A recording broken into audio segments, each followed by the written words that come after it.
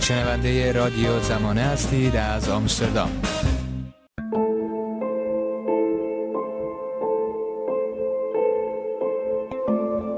فعالیت‌های هسته‌ای ایران در چارچوب جمهوری اسلامی همواره بحث برانگیز بوده و سوال‌ها و نگرانی‌های بسیاری پیرامون فعالیت‌های هسته‌ای جمهوری اسلامی چه در سطح بین‌المللی و چه در سطح داخلی جریان داشته و دارد. اما فعالیت‌های هسته‌ای ایران به قبل از انقلاب 57 و دهه 30 خورشیدی باز می‌گردد. ایران در سال 1336 به عضویت آژانس بین‌المللی اتمی درآمد و سال 1353 سازمان انرژی اتمی ایران تأسیس شد. در آن زمان طرحی به منظور ساخت یک نیروگاه اتمی با هدف تولید برق در شهر بوشهر ارائه و دنبال می‌شد. ولی برنامه هسته‌ای ایران با اهدافی فراتر از تولید انرژی به طور جدی بعد از انقلاب اسلامی در دهه 60 شمسی و با فعالیت یک راکتور تحقیق آزمایشی در عراق آغاز به کار کرد. در حال حاضر ایران دارای 13 سایت، تأسیسات و مراکز پژوهشی هسته‌ای در سراسر کشور است. این مراکز و تأسیسات هسته‌ای شامل معادن اورانیوم و فراوری سوخت هسته‌ای، کارخانه غنیسازی اورانیوم، نیروگاه تولید انرژی و تولید آب سنگین و مراکز تحقیقات اتمی میباشد. تأسیسات هسته‌ای یا کارخانه غنیسازی اورانیوم نطنز از مهمترین تأسیسات هسته‌ای ایران به شمار می‌آید و این تأسیسات صبح روز پنجشنبه 12 تیر ماه 1399 دچار انفجار و آتش‌سوزی شد. در پی این حادثه بار دیگر نام تأسیسات هسته‌ای نطنز بر سر زبان‌ها افتاد. هنگامی که اخبار انفجار در تأسیسات غنیسازی اورانیوم نطنز منتشر شد، ساکنین محلی و حتی ساکنین شهرهای اطراف نطنز در شبکه‌های اجتماعی درباره ابعاد این حادثه ابراز نگرانی کردند.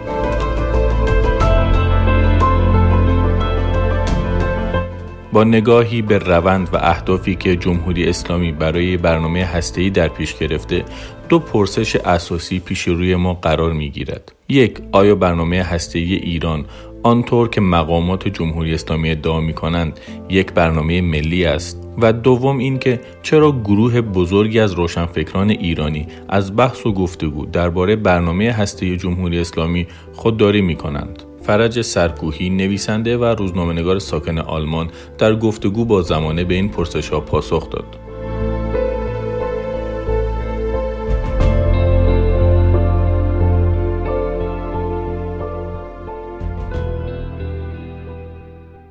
آقای فرج سرکوهی، آیا به نظر شما غنیسازی اورانیوم در ایران اونطور که مقامات جمهوری اسلامی ادعا می‌کنند واقعاً یک برنامه ملیه؟ از منافع ملی تعریف‌های گوناگون هست، اما در همه تعریف‌هایی که از منافع ملی شده میتونیم بگیم که غنیسازی اورانیوم نه فقط در بستر منافع ملی ایران نیست که در واقع علیه منافع ملی و به زیان منافع ملی ایران هست. چرا؟ چون کشور ما کشوری است که متاسفانه بر صادرات نفت و گاز و واردات کالا اقتصاد اون شکل گرفته و خلیج فارس گلوگاه این اقتصاد هست. بنابراین منافع ملی ما این هستش که در خلیج فارس آرامش و صلح برقرار بشه تا رفت آمد کشتی‌های نفتی و انتقال گاز، همچنین کشتی‌های حامل کالا ممکن باشه. حالا غنیسازی هیچ سودی نداره، چرا که اولا غنیسازی به معنای صنایع هسته‌ای نیست، بلکه شما اورانیوم رو با کاربرد دوگانه غنی می‌کنین. حالا فرض رو برای این بگذاریم که ما مثلا با درجات خیلی بالایی اورانیوم رو غنی کردیم، خب به چه درد ما میخوره؟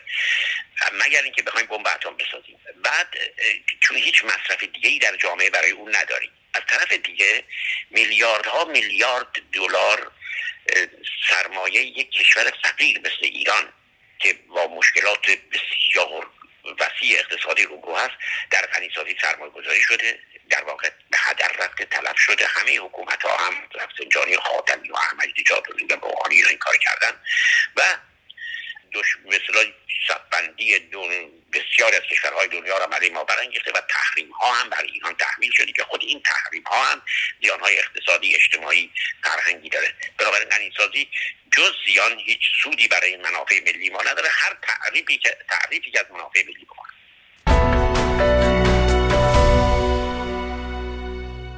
به نظر شما به چه علت گروه پرشماری از روشنفکران ایرانی به ویژه در یک دهه گذشته از بحث کردن، صحبت کردن و گفتگو درباره برنامه هسته جمهوری اسلامی به شدت پرهیز می‌کنند؟ خب حکومت که به اصطلاح در واقع انتقاد از برنامه غنیسازی اورانیوم و همچنین انتقاد از نیروگاه اتمی رو، برای که ما در این حال میدونیم که نیروگاه اتمی یک منبع بالقوه نابودی هست، یعنی سانحه در هر جایی ممکن اتفاق بیفته. بهترین هواپیما هم ممکنه به دلایلی که پیش بینی ناپذیر هست مثلا سقوط بکنن، اما سانحه اتمی ما سابقه شو داریم دیگه در دنیا، در روسیه، در ژاپن و غیره. اگر اتفاق بیفته مسئله به اصطلاح این است که مناطق وسیعی از کشور دهه‌ها غیر مسکونی میشه و میلیون‌ها میمیرن و بنابراین در این حال ما اصلا به این نیروگاه اتمی برای تولید انرژی احتیاج نداریم. حکومت هر نوع انتقاد جدی را از برنامه‌های اتمی خودش، چه غنیسازی چه ساخت نیروگاه اتمی، به اصطلاح ممنوع کرده. این از یک طرف.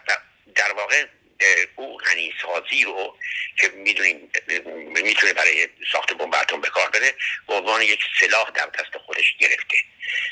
از طرف دیگه و با شعارهایی مثل نابودی اسرائیل، دخالت نظامی در منطقه و غیره هم نشون میده که هدفهای نظامی داره از این کار. اما در این حال همونطور شما گفتین بسیار از روشنفکران در این مورد سکوت میکنن، انتقاد جدی نمیکنن. دلیلش هم یکی از دلایلش دلایل گوناگونی داره. مهمترین دلیل سانسور هست، برای که اجازه نمیدن. اما دلایل دیگری هم داره و از جمله این احساس ناسیونالیستی که در واقع کاذب هم هست، چون ناسیونالیست کسی است که مثلا حالا میگوید که من میخوام مثلا منافع ملی رو تامین کنم، اما غنیسازی منافع ملی رو تامین نمیکنه. این احساس ناسیونالیستی کاذب، این احساس عظمت طلبانه که در بسیاری هست.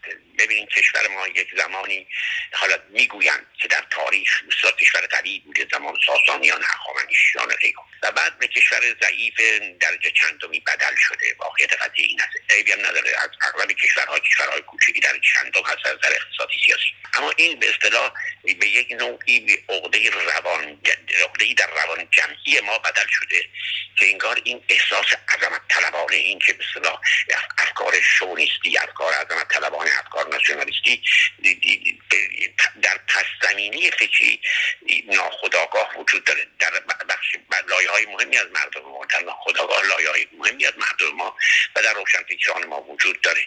این ناسیونالیسم کاذب نقد نشده و یکی از کارهایی که ما باید بکنیم نقد این رسوبات این ناسیونالیسم کاذب در روانشناسی و شعور جمعی مردم و روشنفکران ماست. به نظر من یکی دلیل سانسور این که گفتیم چرا نقد نشد دلیل سانسور هست، و دیگری به اصطلاح ابتلای بسیاری از روشنفکران ما به رسوبات ناسیونالیسم و شوونیسم و عظمت طلبی در روانشناسی جمعی و شعور جمعی و در روشنفکران ما. اینا میتونیم بگیم دلایلش هست.